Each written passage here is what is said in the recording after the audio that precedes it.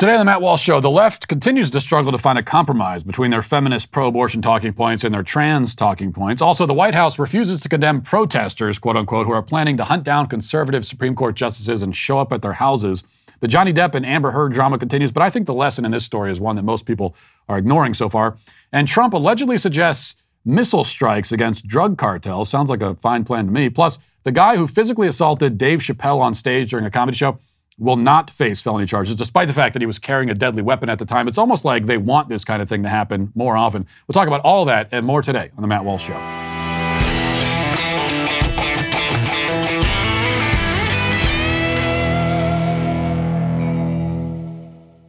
Before we get to the show, I have a special announcement to make. As you know, there are very few social events I will actually go to, let alone enjoy myself at. But Backstage Live happens to be one of the ones that I actually enjoy. And if it's good enough for me to attend, it's definitely good enough for you. So here's your chance to join me in the Daily Wire for Backstage Live on June 29th at the historic Ryman Auditorium in downtown Nashville, Tennessee. We've been on a huge winning streak, from suing the federal government to stop their tyrannical vaccine mandate to announcing our $100 million challenge to woke Disney DW kids. That makes this the perfect time to get together and celebrate. Another thing that is our best-selling children's book we should mention as well. That should be in the copy. So come sit and listen and marvel at me, Ben Shapiro, Michael Knowles, Andrew Klavan, Daily Wire God King Jeremy Boring for our biggest live event of the year. I need the Sweet Baby Gang to be representing there. I need you there. I need your support. So tickets, and especially because if I give a shout out to Sweet Baby Gang on stage this time, which I didn't last time, my greatest regret, I need to make sure that there's a response. Otherwise, it's going to be very embarrassing. So tickets go on sale Thursday, May 12th at 10 a.m. Central Time for Daily Wire All Access members only, and 12 hours later for the general public. If you're not an All Access member, don't miss out. Head over to dailywire.com/subscribe and become an All Access member today. Daily Wire Backstage Live at the Ryman in Nashville on June 29th. See you there. So this has been a difficult week, to say the least, for the left. In fact, there have been several difficult weeks in a row. A few weeks ago, Elon Musk bought Twitter, ushering in a troubling new era where people can use social media to do dangerous things like, share their viewpoints and say their opinions. And then the next week after that, my book, Johnny the Walrus, became the #1 bestseller in the country, causing deep trauma to Amazon employees and to leftists across the nation. Speaking of which, I should mention here that BookScan, the company that tracks all book sales, released their official list for the previous week, for last week. And we can confirm now that Johnny the Walrus outsold every book in every category last week. In spite of this, of course, it was left off of the New York Times bestseller list. It makes sense, I suppose, just because it was literally the best-selling book out of all books. That doesn't mean that it qualifies as a bestseller. Why? Well, I suppose because the New York Times, and they don't tell you exactly what their algorithm is for how they track these things, and they don't tell you that because they want to give themselves the excuse to leave books like this off of it. But I think what it is that they subtract one book sale for every leftist that your book traumatizes, which means that by that accounting method, I actually sold like negative 1 million books, I guess. All of that trauma, though, was mere appetizer for the main course, which, of course, was served this week with news that Roe v. Wade is about to be aborted. The prospect of fewer babies being killed, even if the decrease will be relatively minimal, as the majority of abortions are already performed in states that will not outlaw them just because Roe is overturned. But the prospect is still devastating for the reasons that we've covered on the show. Leftism is the worship of self. Through abortion, a mother kills her child, sacrificing him on the altar of the self and thus declaring herself to be an autonomous, independent being. It's all a mirage. Of course, she's just consigned herself to a life of regret and despair without knowing it. But this is the doctrine of the leftist religion, and it's why abortion is its highest sacrament, a sort of satanic parody of baptism. The other thing that has made this news so difficult is that it comes at a time when the left has been busy trying to convince us that biological sex doesn't exist and men can get pregnant. So the Roe news has sparked mass confusion, really, on the left. Some have retreated back to the standard feminist, no uterus, no opinion talking point, which, even though that's now defunct, they're still going with it. Others have tried to cut a path between that and the trans agenda. So, for example, the AP yesterday put out new style guidance, and this is the style guidance that they're giving. They say, quote, phrasing like pregnant people or people seeking an abortion seeks to include people who have those experiences but do not identify as women, such as transgender men and non-binary people. Such phrasing should be confined to stories that specifically address the experiences of people who do not identify as women. So this is their attempt to come to a compromise. According to the AP, you can still say things like overturning Roe is an attack on women because you only need to acknowledge the fictional existence of pregnant men when you're specifically talking about pregnant men. This is how the AP seeks to have its cake and eat it too. And they give it a good shot. But ultimately, the attempt fails. Either women exclusively give birth or not. And if not, then it doesn't make any sense to say that abolishing Roe is an attack on women. Now, it doesn't make any sense, first of all, because it's not an attack on women. But even if it was, the claim is incoherent if men can also get pregnant. I mean, you might as well say that abolishing Roe is an attack on people with blonde hair or an attack on people who are 5'7". You would be confusingly and arbitrarily limiting the conversation in a way that makes no logical sense. There's no way around it. If pregnant men exist, then all of the standard feminist talking points are out the window. They are all neutralized, outdated, transphobic.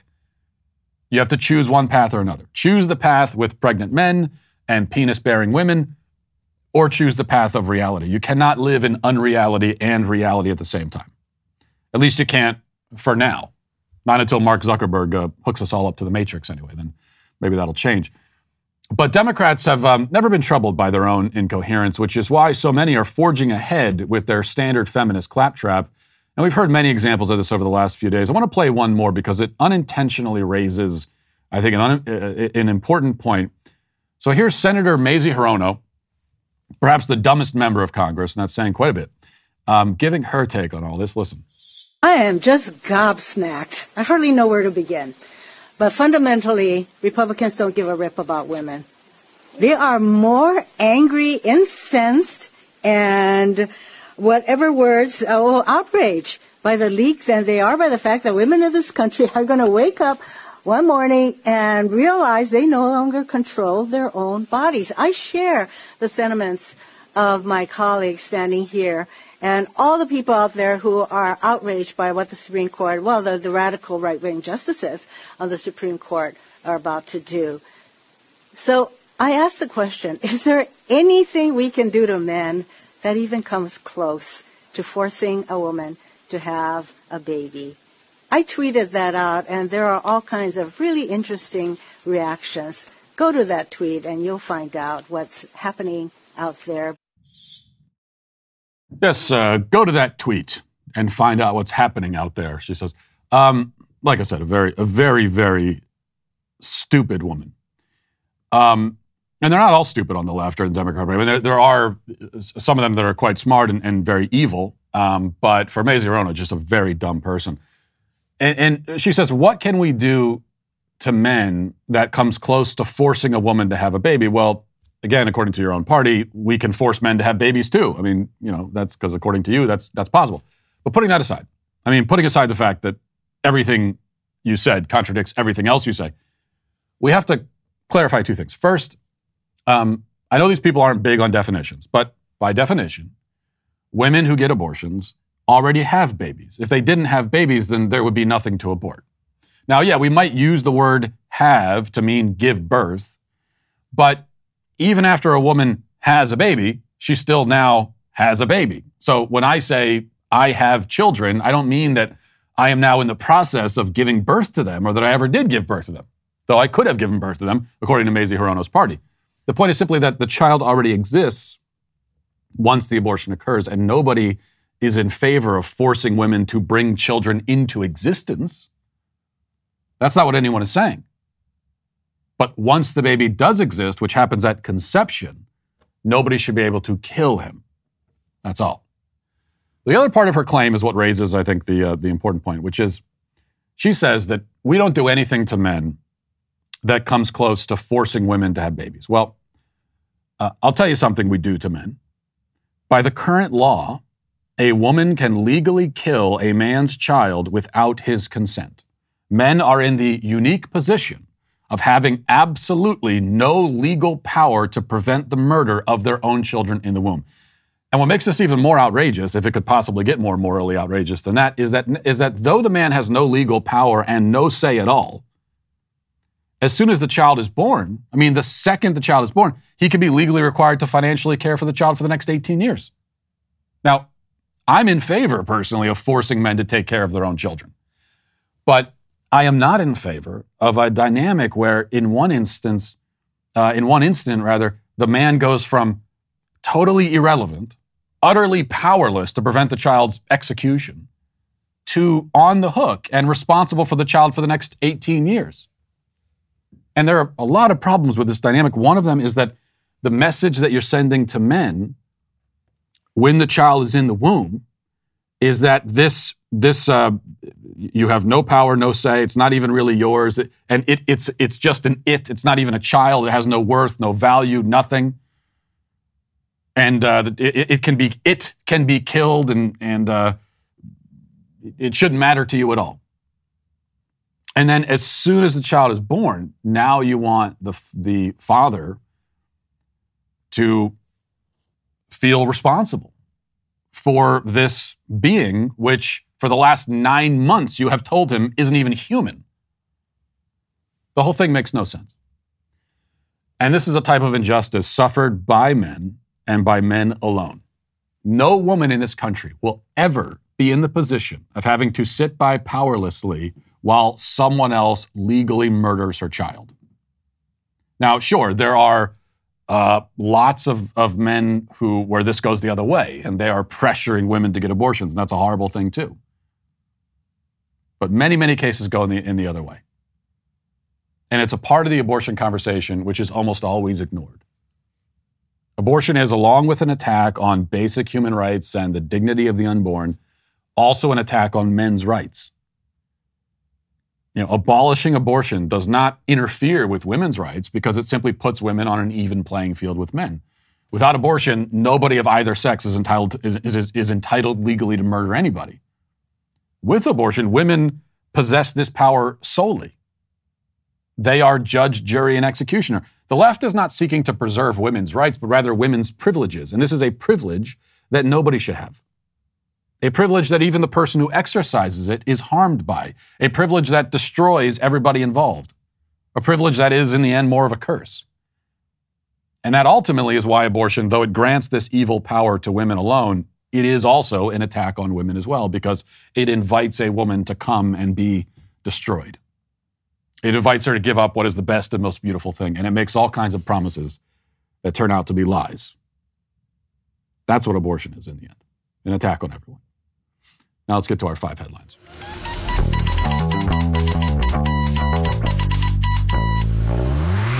Well, as we've just talked about, and I'm talking about a lot this week, of course, with all this news about Roe v. Wade, the left is I want to say more enraged than ever, but I don't know, they're just in a constant state of panic and outrage all the time. But certainly when their highest sacrament is being threatened, that brings out a whole new side, if that's even possible. That's why it's such a good time to tell you about a book that our friends at 40 Days for Life wrote. It's the #2 Amazon Christian bestseller, What to Say When, the complete new guide to discussing abortion, how to change minds and convert hearts in a brave new world. 40 Days for Life is based in Texas. It's one of the largest pro-life grassroots organizations in the world. They have 1 million volunteers in 1,000 cities in 64 countries holding peaceful 40-day vigils outside of abortion facilities to save lives and help abortion workers leave their jobs. That's why you got to get the book, What to Say When, today. And I should also note, there's a lot of great stuff in the book, but right there at the very beginning is a foreword written by, in fact, a best-selling children's author, which is yours truly. So that's in the book as well. It covers the old arguments and the new ones that you might be hearing at work or with family. So get it now and check out 40daysforlife.com to help end abortion wherever you live. So on this topic of men and how they supposedly benefit from abortion and all the rest of it, allegedly. I also wanted to, here's another thing I want to read quickly. This is Jill Filopovich. She's a feminist writer, and she just tweeted this out. She says, there are millions of men whose lives would have been much worse without abortion. Men who wouldn't have found their big loves, wouldn't have their kids. Wait, I'm sorry, what? Men who wouldn't have their kids if there was no abortion. So the kids exist because of abortion. Try to figure that one out. You're in the mind of a leftist. It's impossible to understand. Wouldn't have been as successful, wouldn't have taken big risks. Many of them don't think about it. Some don't even know it. How many men are sitting in elected office, running companies, caring for their much-loved kids, going on big adventures, working their way up, making their art, writing their books, appearing on your television screen because they didn't become fathers before they were ready? Now, the problem, there are many problems. One of them is that, once again, she's ignoring the fact that they were already fathers, and then the child was killed, and so they didn't. It's not that they didn't not becoming a father before you're ready. That's a good idea. But that means not conceiving a child. Once the child is conceived, then you are now a father. And when she paints this kind of rosy picture, she, as always, they ignore, they pretend that regret, guilt doesn't exist. It's the same exact thing they do with people who get, quote unquote, gender affirmation surgeries, with, genital mutilation, where they say, oh, they got that and everything was happily ever after, rode off into the sunset. Just completely pretending that the regret doesn't exist. When in fact, millions of people, especially when it comes to abortion, millions of people are racked by guilt and regret. And those voices are totally silenced in this conversation. But the other thing about this that I noted was that she says, since Roe v. Wade, there are so many men who they found the loves of their lives, and they got married and they had kids and they've been successful because of abortion somehow. And yet, if you look at the trajectory of these things, what you find is that since Roe v. Wade, actually there are many fewer men who are doing those things. Fewer men, statistically, over the last 50 years, have found their true loves, have had kids, have found success in life. The rates of divorce, fatherless homes, especially for men, suicide, depression, despair, homelessness, drug abuse, incarceration, all of that over the last 50 years since Roe v. Wade has skyrocketed. Now, is that all because of Roe v. Wade? No, obviously not. It's a multifaceted problem, and there are many things behind it. I think Roe v. Wade is part of the discussion, though. It certainly, for one thing, helps to engender this feeling of despair, this feeling of for everybody that life is essentially meaningless and worthless. Because if that's the statement that you make about life at its earliest stages, that it's meaningless, worthless, you can destroy it and throw it away, it doesn't mean anything, that tends to seep into people's psyches in ways that they don't at first notice. But whatever connection there is between Roe v. Wade and abortion and the ways that men have suffered over the last 50 years, the fact is that there is no evidence going in the other direction, despite what this Jill Filipovich might want to claim. Also, on the same topic here, in the last few days, some people who are considered right-wing but really aren't. They're hated by the left anyway, but they're not really right-wing. And I don't think have ever called themselves that.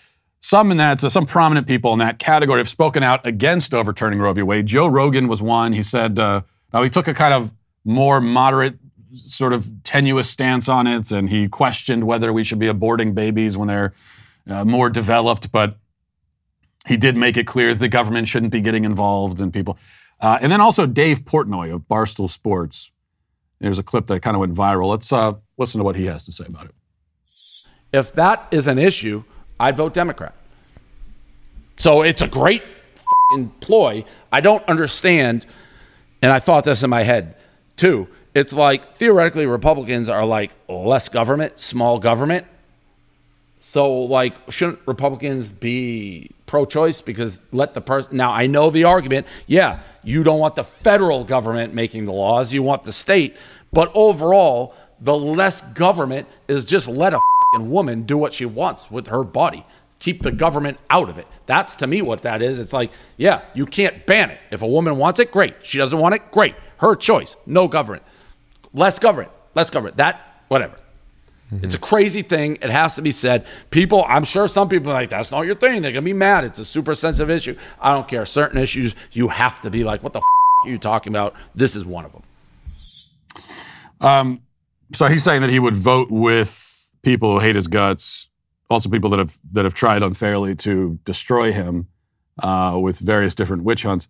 But I think when you listen to Portnoy or anyone kind of in that sort of ideological category, and you listen to them talk about abortion, it kind of goes to show what I said a few days ago, which is, despite the fact that we're told that this is a great issue for Democrats and that they would love, this is going to create a blue wave on around the midterms and this is going to backfire on Republicans.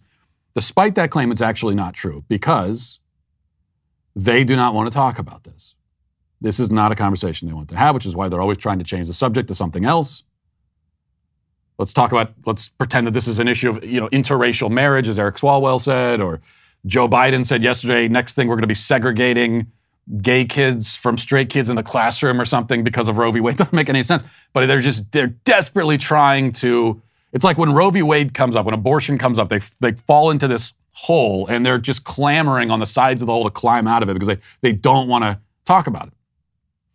Why don't they want to talk about it? Well, because their position is hideously immoral and terrible, but also because they rely on kind of what you just heard there, which is, what you hear from Dave Portnoy. It's pretty clear to me that he just hasn't thought about this issue hardly at all.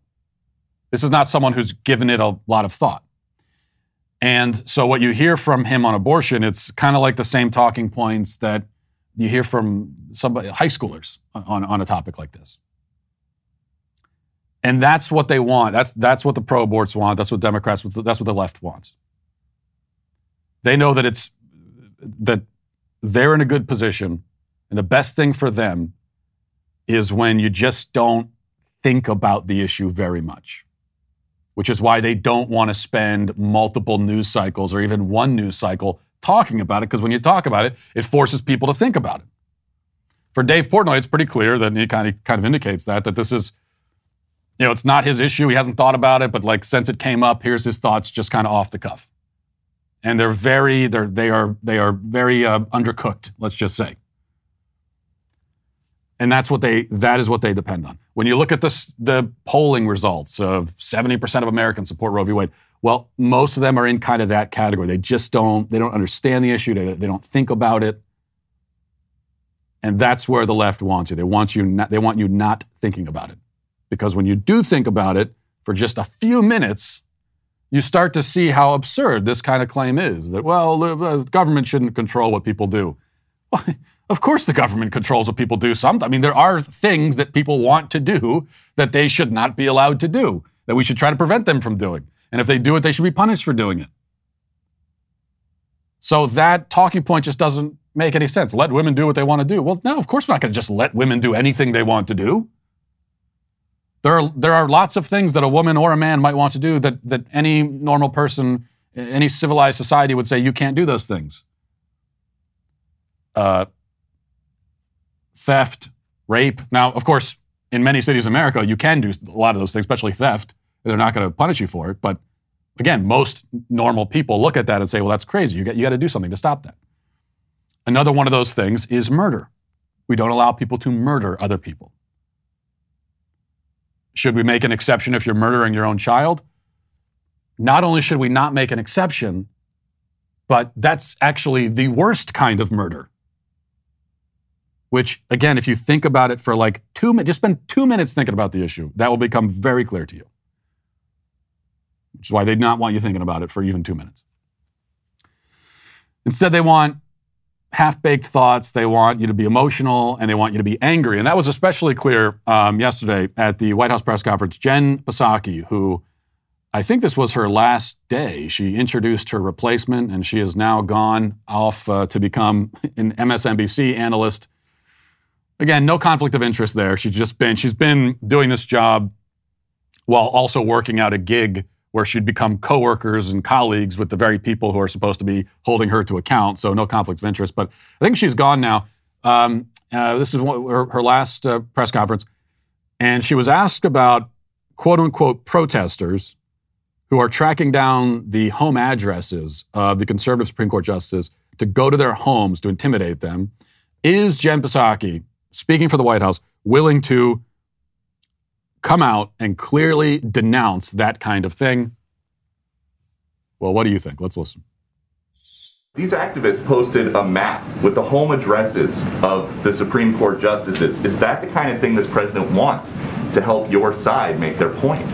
Look, I think the president's view is that there's a lot of passion, a lot of fear, a lot of sadness from many, many people across this country about what they saw in that leaked document.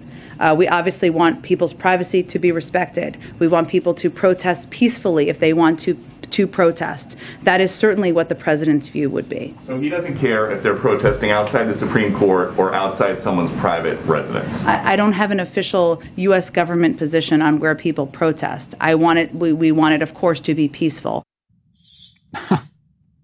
We have no official government position on whether you should be going to the homes of Supreme Court justices to try to intimidate them to change their opinion on a case. She has no position on that. When, in fact, really what that means is that she does have a position, and the position is, yes, please go do that. Because, but this is, remember, January 6th was the worst day in American history. It was like 15 9/11s and 7 Pearl Harbors all rolled into one. And here she is refusing to denounce, refusing to tell people, hey, no, do not do this. And in fact, if you do it, we're gonna arrest and prosecute you. Because she wants them to do it. I told you when this news first came out, they will, on the left, and this is generally the case for anything they want, but especially when it comes to this, they will do anything. They will do anything. And look, when you send people to Supreme Court justice, when you first of all, because let's follow the steps here. First, you tell people that overturning Roe v. Wade is an attack on their very existence. It's an attack on their lives, on their basic fundamental human rights. Okay, it's going to turn women into slaves. So you tell them that. And then they get the addresses for Supreme Court justices, and they go to the home where these people live. And all you say about it is, hey, protest however you want. You are all but inviting people to not just intimidate, but to violently physically attack Supreme Court justices. And the thing is, if someone takes all of this very seriously, what if somebody really believes, they actually believe that overturning Roe v. Wade means the enslavement of women? They really believe that. Well, then they would feel totally justified in actually just assassinating, murdering the justices who are about to enslave women. I mean, think about it. If it was actually true that there were people in positions of authority who were about to enslave half of the population, then pretty much you could be morally justified in pretty much any means necessary to stop that from happening. To stop the enslavement of half the population? Well, it would be hard to go too far in stopping that from happening. So you tell people that, send them off to the house where the Supreme Court justices live. I mean, you know what you're doing. And if one of these justices are actually killed, I guarantee you, no one in the Democrat Party, none of them, are going to have any regret. They'll be perfectly fine with that. And I'll tell you something else. They would actually be hesitant to even denounce that. I mean, Justice Alito could be killed by an angry mob, and the Democrat Party would be very hesitant in even denouncing that. Because that's what a lot of these people want. Just do whatever it takes to make sure that we can still have abortions anywhere we want. That's how important it is to them. It's pure unadulterated evil is what it is.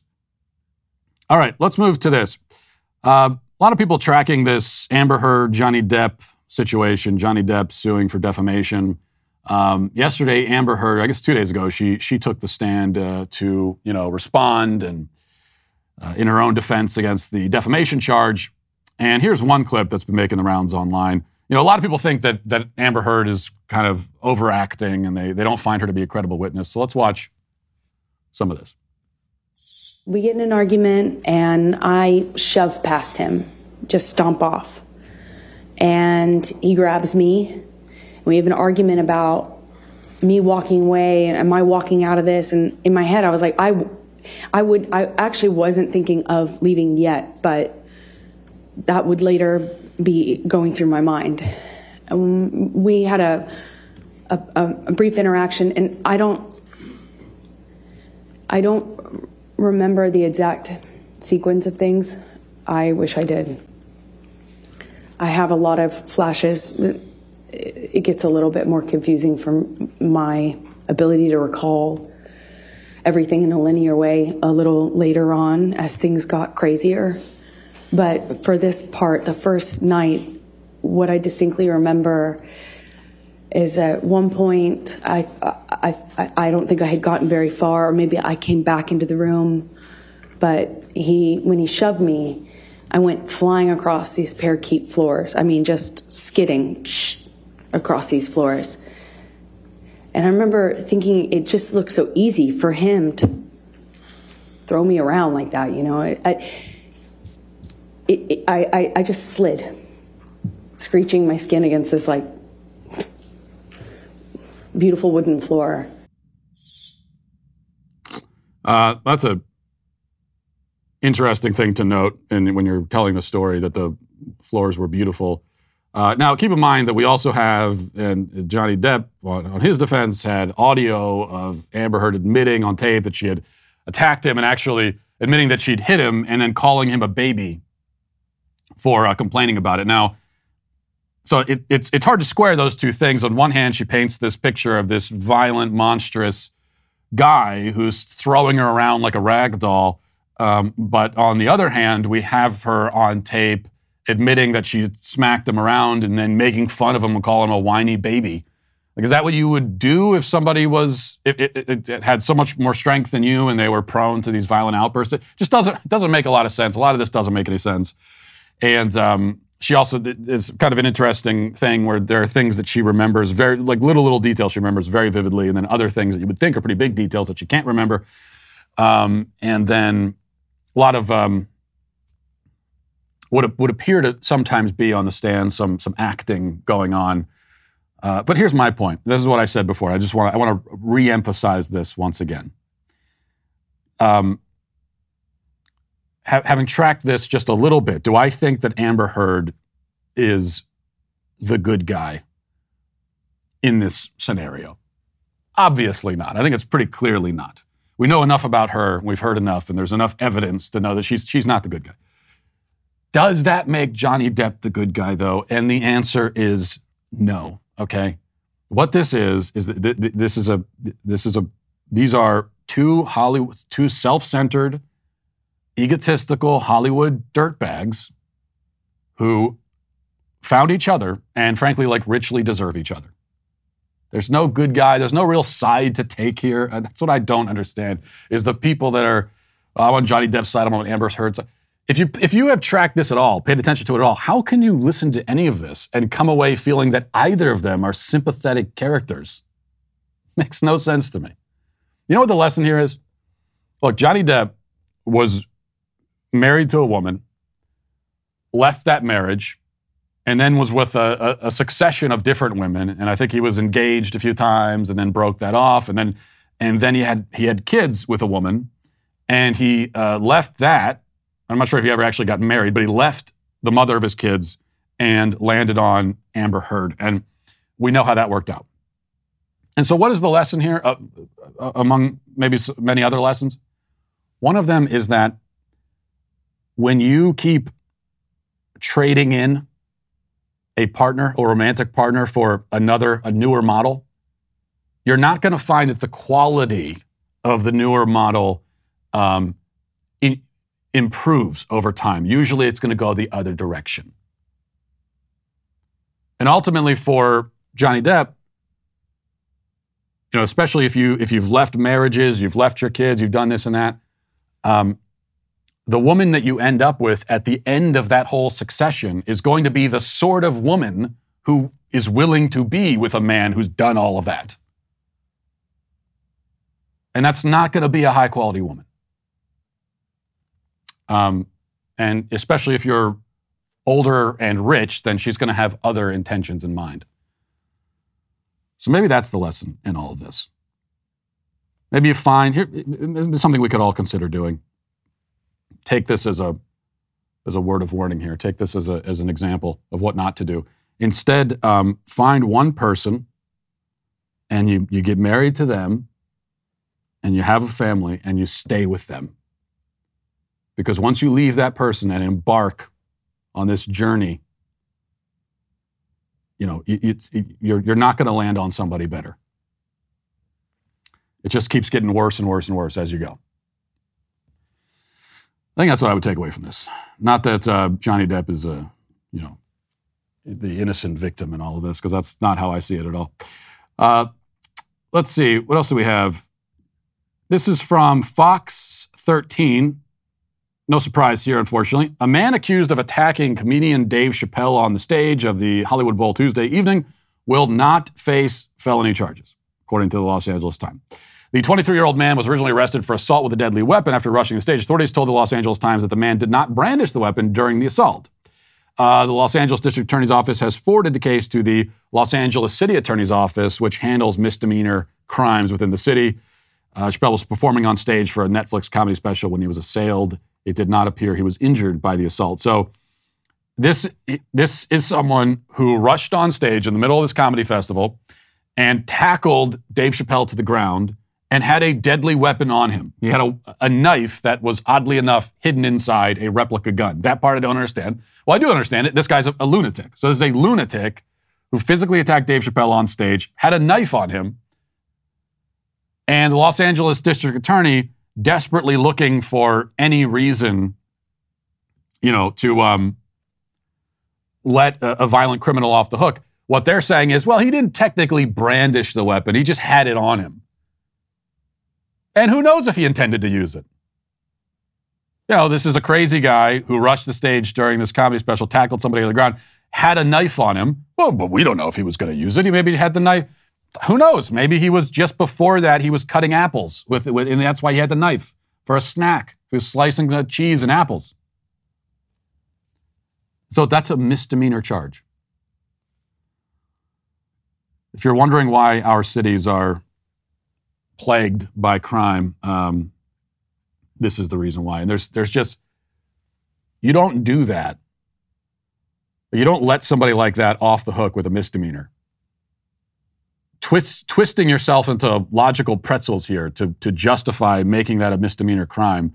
You don't do that unless you want more crime, which in the end is what these people actually want. And I think they also want, I think especially on the radical leftists, they are especially happy with a scenario where comedians on stage now have to worry, especially if you're in California. You have to worry about what you're saying, because if you say anything, if you tell a joke somebody doesn't like, they could just rush the stage and assault you. Because now we have two high-profile examples of that happening, of a comedian in the span of just a few weeks. A comedian being assaulted, physically assaulted on stage. And in one case, there were no criminal charges. In the other case, maybe a misdemeanor, although they haven't even confirmed that there will be a misdemeanor charge. There might be no charge at all. So again, you don't do that unless you actually want more of that kind of behavior, which is what you're going to get. Telling people words are violence, jokes are harmful, and then also letting them know, with a wink and a nudge that, hey, if you assault a comedian on stage, maybe you'll get a fine at most. All right, one other quick thing. This is a headline from Forbes. I'm just going to read the headline. It says, Trump wanted to secretly launch missiles into Mexico to blow up drug labs, according to ex-defense secretary who reportedly made this claim. And this is something people were upset about. It's supposed to show that Trump is a crazy person, I guess. They wanted to launch the missiles and blow up cartel labs in Mexico. I think it sounds like a pretty good idea. Although Trump should know, that we don't launch missiles and blow up drug cartels. We don't do that in America. We would never. I mean, this is some of the people that were outraged online yesterday were saying, oh, Trump wanted to launch a missile into a sovereign nation? What kind of president would do that? Oh, I don't know. Every president we've had for the last several decades has been launching missiles into sovereign nations. Obama loved that. Drone strikes, missile strikes. He couldn't get enough of it. But what Trump should know is that, no, we don't blow up, and this is a lesson we learned from Biden and from other past presidents, we don't blow up drug cartels. Instead, we launch missiles into Middle Eastern countries, and we blow up innocent families, which is exactly what Biden did. And of course, no one held accountable for that either. Well, with Mother's Day just around the corner, it's time to start thinking about what you want to do to make your mom feel special. And in fact, you probably should have started thinking about that way before this moment right here on Friday. But, I've been trying to think about what I want to give my mom this Mother's Day season. And all I can think about is the time where I refused to fix her VHS player over this past holiday season. Of course, I don't apologize for that because really I was doing my mom a favor. I'm trying to tell her, let's get into somewhere within this century at least. But that's why I want to give my mom something that she'll be thanking me for instead. I'm going to give her a reason to throw away that VHS player once and for all with Legacy Box. Legacy Box is the best company out there when it comes to digitally preserving all of your sentimental but outdated belongings. That's why they've helped millions of people digitize their belongings over the past decade. Just send Legacy Box all your videotapes, film reels, photos, and their team of over 200 trained technicians will hand digitize everything. You can track their progress along with their online tracking system, and once they're done, they'll send you all of your original copies along with digital copies stored on a thumb drive, the cloud, or DVD. Now my mom won't have to worry about having a working VHS player anymore, and she can show all my embarrassing photos and the videos to my wife easily over the holidays. You can do the same for your mom this Mother's Day by visiting legacybox.com/Walsh right now to get 60% off your order. That's legacybox.com/Walsh. Let's get now to the comment section. Who's bringing shopping carts back to the rightful place? We're becoming saints here in the Sweet Baby Gang. Caleb says, in reference to the opening topic yesterday, to be fair, young children are asexual, but that changes around puberty, which brings us back to the first question, why would you discuss this with kids? Yeah, a few people in the comments made this point. Somebody asked, why would I have a problem with kids identifying as asexual, as at least one of the kids in that groomer art teacher's class did, because he made an asexual pride flag to represent himself. And I pointed that out yesterday on the show and said that that's another disturbing element of this, that there's a kid, kids identifying as non-binary and then kids identifying as asexual. What's the problem with that? Because as you point out, especially a young kid before puberty, that's essentially, it's true that kids should be, in effect, at least through the early stage of their life, asexual. That is like not thinking much about sex. But here's the point. That's not an actual identity, okay? It's not a label that you want them to take on. I don't want my kids to go around actually saying, I am asexual, and they have an asexual pride flag. That's extremely disturbing. That's not what you want kids.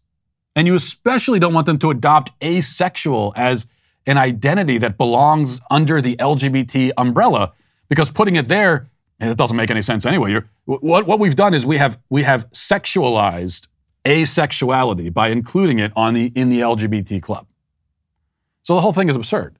But that's not what we want for our kids. I don't want my kids to identify as asexual, marching under an asexual pride flag. This is my identity. I'm proud of it. No. I just want them at this age to not think about that stuff at all. I want them that to not be a part of their lives right now. It need not be. And for generations and generations of kids through the whole history of human civilization, it wasn't until now. Not because you had like 9-year-olds back in the 50s who were all identifying as asexual. Not at all. You just didn't think about it. It was not part of their life. So I do not consider that an improvement at all. Gail Bishop says, I love it when you talked about someone having a road to Damascus moment and seeing the light. However, it also made me sad to think, given the lack of religion and faith in today's world, how many people heard these comments and then scratched their heads and said, what did that mean? Well, it's also the consequence of, and I think about that every time I make a biblical analogy or reference, or, even if it's something should be as well known and famous as a road to Damascus moment.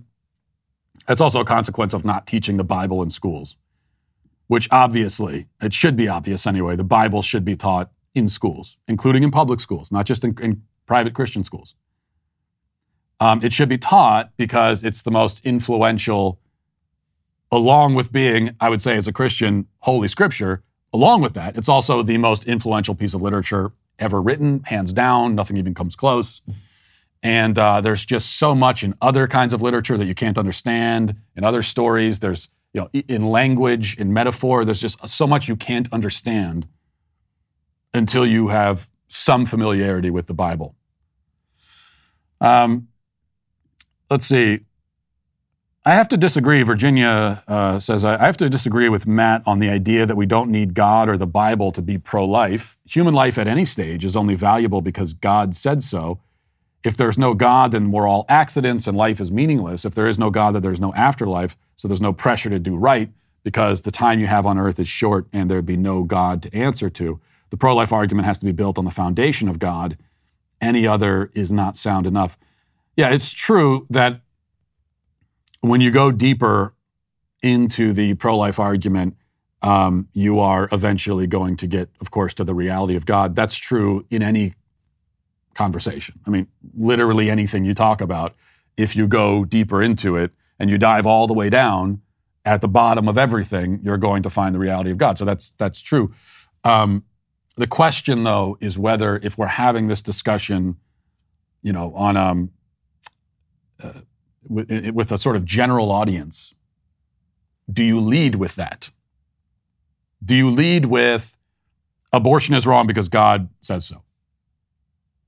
And I would say absolutely no, that is not what you lead with. You get there, like first you have to get them on your side on abortion and that life has inherent value, that it's wrong to kill people.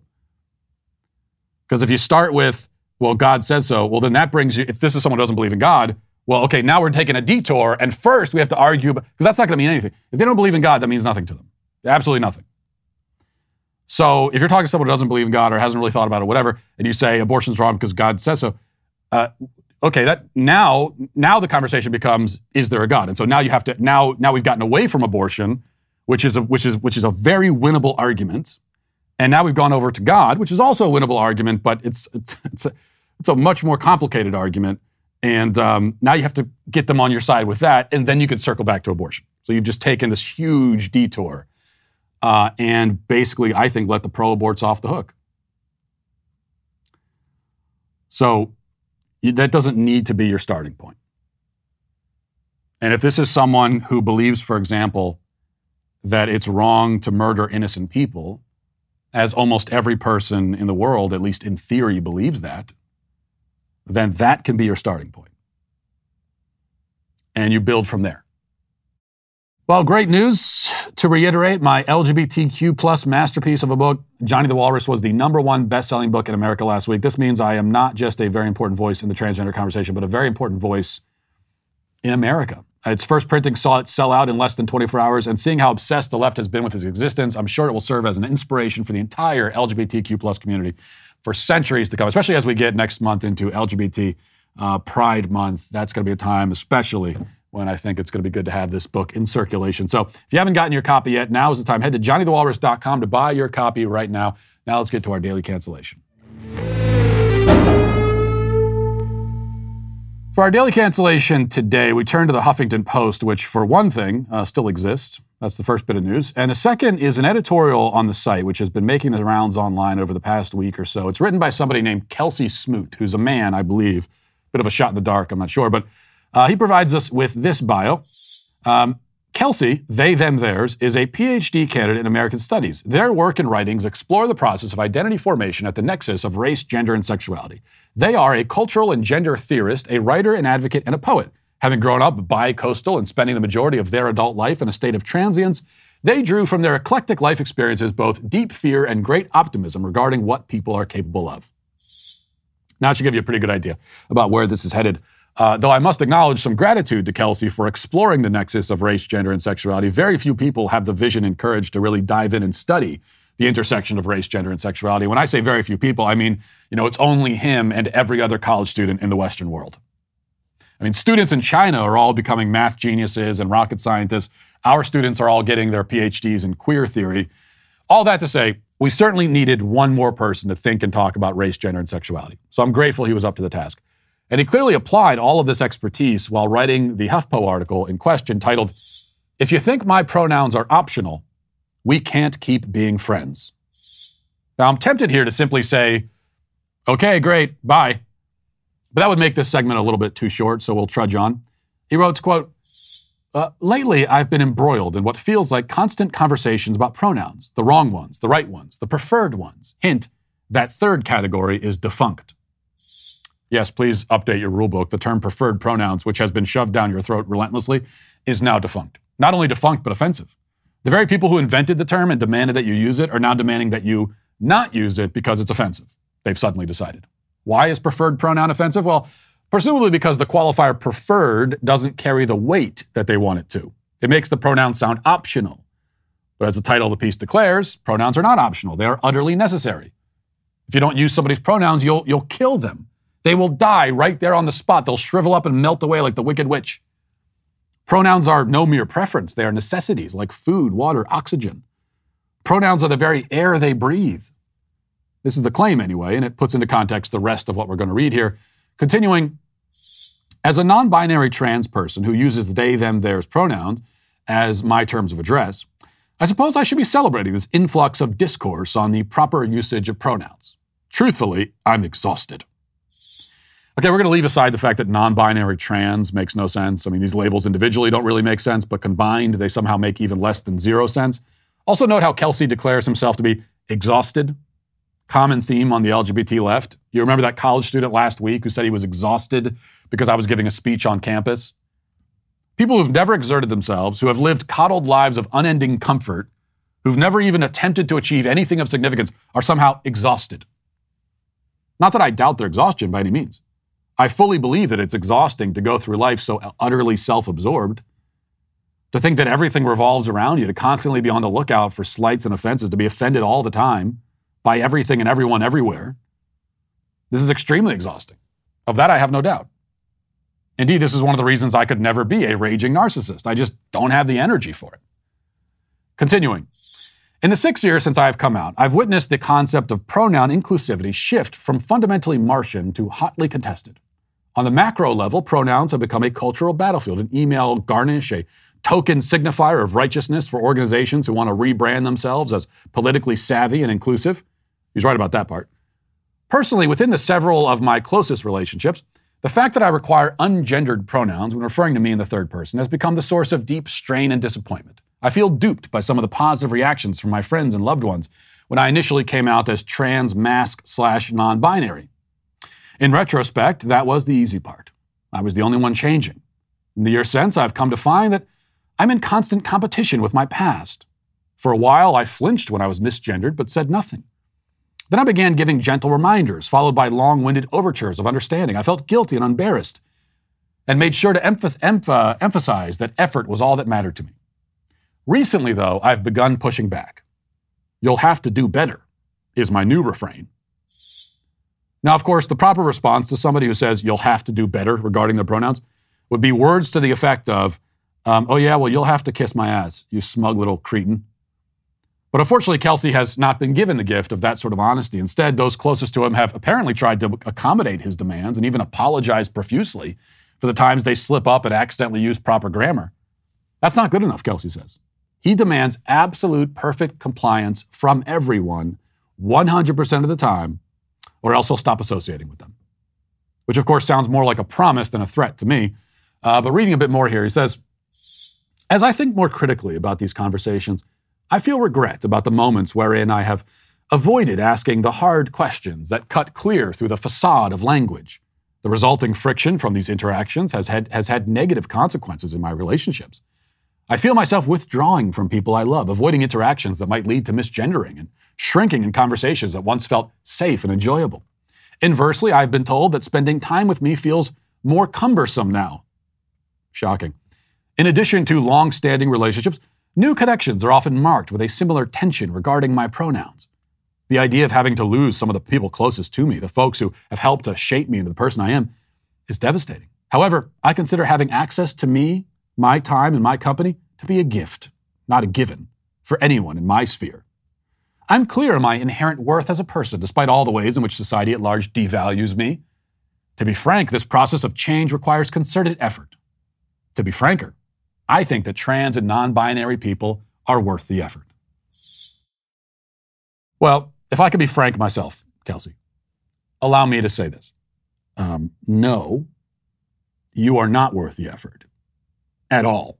I mean, your unbridled, untamed, unyielding narcissism and unwieldy narcissism has turned you into a burden, a strain on everyone you know.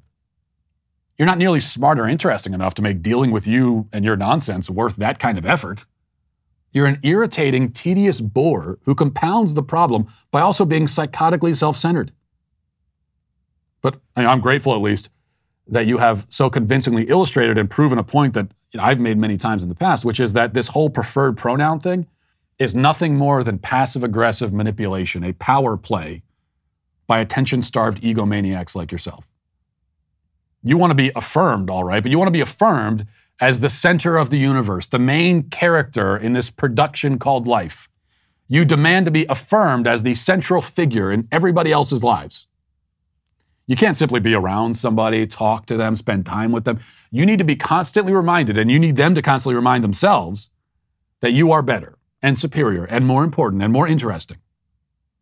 That's what the pronoun game is all about. And that's why I hope to God one day we cross paths so that I can perhaps be the first person you've ever met to look you in the eye and tell you, I don't give a damn about your pronouns. I will use whatever words I want to use. I will refer to you however I want to. If you could believe it. I will call you anything I want to. And there's not a single thing you could do about it because you have no power over me anyway. Also, of course, you're canceled. And we'll leave it there for today. Thanks for watching. Thanks for listening. Have a great day. Godspeed.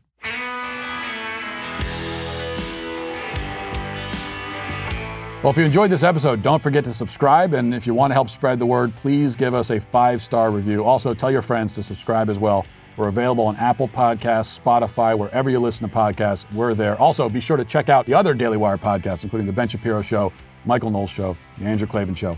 Thanks for listening. The Matt Walsh Show is produced by Sean Hampton, executive producer Jeremy Boring.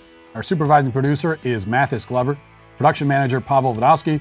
Our associate producer is McKenna Waters. The show is edited by Robbie Dantzler. Our audio is mixed by Mike Coromina, and hair and makeup is done by Cherokee Hart. The Matt Walsh Show is a Daily Wire production, copyright Daily Wire 2022. Hey everybody, this is Andrew Klavan, host of The Andrew Klavan Show. You know, some people are depressed because the Republic is collapsing, the end of days is approaching, and the moon's turned to blood. But on The Andrew Klavan Show, that's where the fun just gets started. So come on over to The Andrew Klavan Show and laugh your way through the fall of the Republic with me, Andrew Klavan.